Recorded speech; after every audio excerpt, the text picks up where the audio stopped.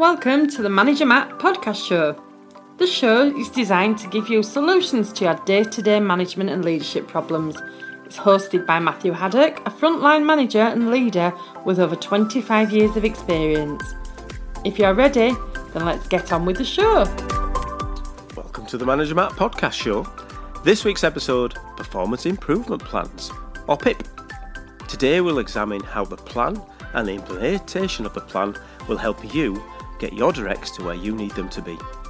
And it will also look how you can make sure they are delivering the results you'll need as a business. So let's get on with the show. Welcome to this week's show. This episode is going to look at how you can build on improving your team members to be the best they can be at work. And of course, as I've said many times before, deliver results you're going to need. Now, by now, you know I'm going to make it clear that the big five of management will play their part in improving your team members. It's not a surprise that regular contact through one-to-ones, feedback, empowering, coaching and delegation will help your team get what they need to do to make sure you and them are successful. But today's cast goes deeper and aims to look at what happens when you're not seeing the results you expect from your directs and how you can help them even further to improve. So let's look at what a performance improvement plan is. And you'll probably hear the word PIP being used. And how and when it is a good idea to use a PIP to really add value. Now, there's a disclaimer. I'm not a HR expert. So I'm approaching this subject of PIPs from a manager who has seen and the tool being used in a good and sometimes not so good way. Now, your organisation will probably have a formal plan for rolling out a PIP. So you should look at that as a starting point before taking any team member through this PIP process. So let's look at what this means in practice. So for an example, let's say you've been working with a team member over a period of time, usually going to be 6, 8 a year, and you have your one-to-ones, you've had your feedback, you've done the coaching, and you still seem to not be seeing an improvement in their performance. You've set them goals and you've put measurable KPIs in, but again, you're still seeing them missing the deadlines, not attending the meetings, and generally slipping behind the rest of your team. They're struggling, and you're growing concerned with them and their progress. Now you know everyone works at a different speed, but in this case, you're not convinced they are exactly where you expect them to be. And that is a real important thing here. It's where you, as the manager, expects them to be. Not measuring them against the peers, you're measuring them against what you have set them for their abilities and the role that they are in. Now, you're always looking to improve your team and to improve the team's performance. So it's not new news that you are, as a manager, going to work on PIPs.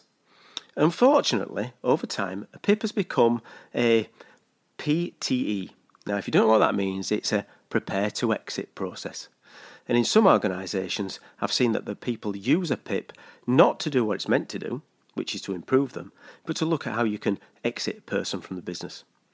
And what I mean by that is that it's disguised as an improvement in a way of, you saying you're going to do an improvement plan, but actually in the back of their minds and sometimes very much in the front of these people's minds, it's a way of getting rid of people.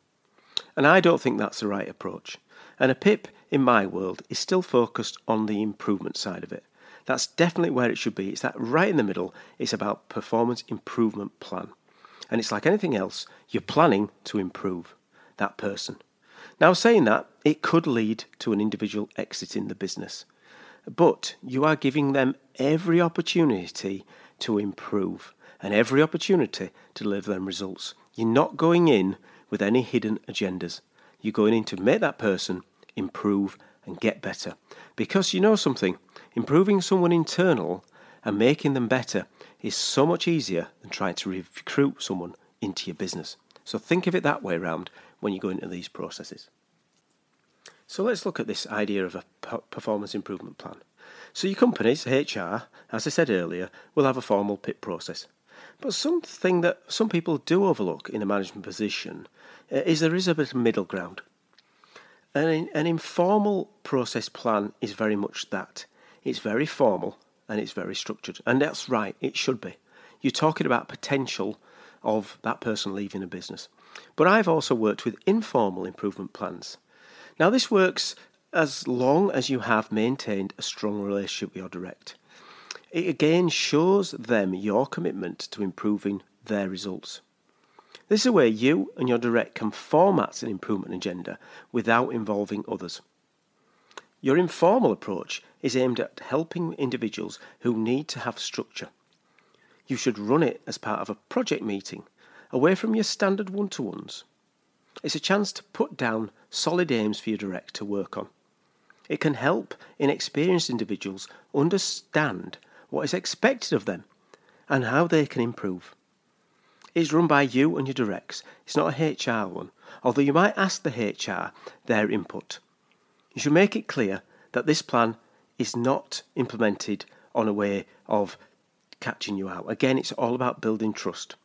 And if you don't see the benefits of it, it will move towards a PIP. So you need to make sure that person's aware that this is the informal route, but if it doesn't work, then the more formal route will, kick in.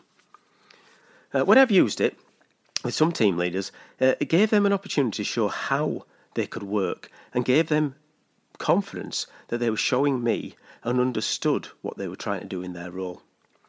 This route's not for everyone. Some don't like it and feel a formal one is the only way really to get to the bottom of what you need to do with a person. But I said earlier, a formal can be seen as a negative process by some.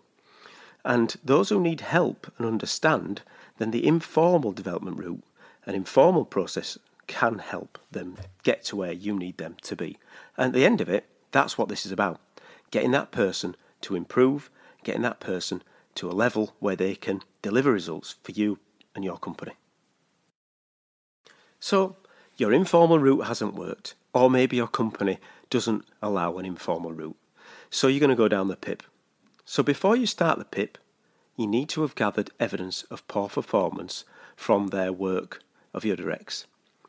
This should be in notes you have, emails of meetings, emails of projects, updates, maybe minutes from meetings. Remember, you're looking at a formal process, so you need more than feelings and hunches when you're going into a formal PIP. So when you've done that, you're ready to go into that formal PIP. First thing is to be ready with the evidence and test your logic of the process with your HR professional. So engage with them straight away. Get your HR lead or HR partner or remote partner, depending on what system you use, ready for this. They should be honestly pushing back to you if they feel that a PIP isn't really ready. So having the confidence to have a conversation up front with your HR partner about individuals, get them up to speed with what's happening, is always the things you should be doing. So have a chat with them about why this individual isn't working before you put the time into developing your PIP. Be able to park it sometimes. So, sometimes if it's about your view of the situation and your person a little bit further away is saying, well, actually, have you thought about this? Have you thought about that? So, there may be times where you have to park your ego and look at the facts. If you are wrong, then you need to take more time, then do so. There's no point in doing it and then finding out it's wrong further down the process. You're going to ruin the trust with the individual. They're going to go switched off to the process and you're not going to get the results that you really want. So when you've agreed with your HR partner that the PIP is the best way, you need to be prepared for the long process. A PIP is not something that's going to happen and be finished in a week or two. This is going to be a months of work. So you need to understand when you're going into this, you are going in there for the long haul. So saying that you should be okay with this, then genuinely you really need to be committed to it. It's not it'll be okay, let's go through it. And you're going to need to make sure that the HR partner is on board because it's not going to happen overnight. The process, it needs to be specific, it needs to be structured, and it needs to be time bound. So when you're looking at that, you're going to be putting in something in place that person is going to sign up to. So your PIP will need to have those three elements. So let me recap them again for you. They need to be specific, they need to be structured, and they're going to be timely, as in bound to time. You need to document it on a form. Most HR will have some sort of template you can use. And you must try to focus on 4 to 6, I would say, areas for them to improve in. If you do any more than that, then they'll become overwhelmed and it would be unfair. And then the next point is you're going to have to set time in your calendar for a weekly meeting for at least an hour with the direct. So again, it goes back to that point of being a timely, long process. It isn't going to be fixed overnight. But that's fine, because that's what you need. You're going to commit to this process and show your direct how much you care about getting them to where they need to be. So now you're prepared, it's time to speak and communicate to the individual about the process. Give them the info face-to-face and expect emotion. This is not something that should be a stealth attack or a surprise. You should have communicated regularly through their one-to-ones and through the feedback that they were not at the speed you expect. But be ready for resistance and be ready for pushback. There is going to be a lot of egos at play, and it's not going to be good news. So the brain will go into defense mode. You'll need to be calm and collective and supportive, but be fair, and you will need to be firm at some point. You will, of course, be saying this as improving the person through a PIP is about supporting that person to deliver the results. But they might not see this, and they probably won't see this as being a positive experience. So give them time after the first meeting to get the information, to reflect on what is expected of them in the process. Now, the second meeting might be just as interesting. They may come with evidence of why they are not as bad as you are saying. They may start to say that they feel it's a personal thing, that is between you and him. Again, be calm, be controlled, and listen. At the end of the second meeting, you need to agree the framework and start setting dates. If the direct is still not in the correct mindset, you will need to push this point over the line. Although you are working with them and helping them, you need to make sure that they know that this is the start of a process that you feel will be the right way to go, and it is going to be clearly not a negotiable. So we're already 2 meetings in. See what I mean about being time consuming and energy heavy? I've seen both sides of this. In one case, the individual did not want to know. They handed their notice in within a month of starting the process. And in another case, they embraced it, but after a pushback.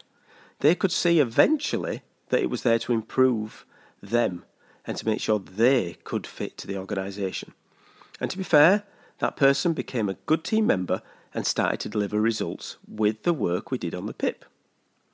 Even with all the planning, the prep, the positive intentions, you are still working with people and their perceptions and their pride. You need to not lose the focus that you are doing a PIP in the right reason and the right way to get that person to see what they need to do to deliver results in the long term. And you know something? Sometimes you might have to let that person be successful somewhere else, because you'll do everything you can, but if they can't improve, you've got to be the manager. And if they're bringing the rest of the team down, meaning you're not delivering your results, then you're going to have to let that person leave the business. So let's recap the actual facts of how the PIP's going to work. You're going to have evidence and facts. You need to allow time for the process. You need to prepare a plan. You need to be specific and focused on the improvements. You need to expect some pushback. You've got to set a time limits. Overall, you're going to have to be calm and clear. But also, you're going to have to make it happen to make sure you see results by the end of the process. And also, you need to prepare that person might not make it and may have to leave the organisation. Well, thanks for listening. Now it's over to you. You have the background of why it works. You have the context of how it will deliver results to you. You have a step-by-step guide. Now it's up to you to take action and see results. So what are you waiting for? Do it! Nothing comes from nothing. Okay, that's it for Manager Matt this week. Thanks for listening. Goodbye. Thank you so much for listening to this Manager Matt podcast. We hope you found it interesting, helpful and actionable. One last thing, please leave a quick review on iTunes or with your podcast provider, as it helps to spread the word of Manager Matt. If you haven't already done so, please subscribe to the podcast, and if you did like anything in particular, send an email to managermattpodcast@gmail.com or visit managermatt.co.uk for more content. Feedback is a gift, so let's keep giving. See you next week.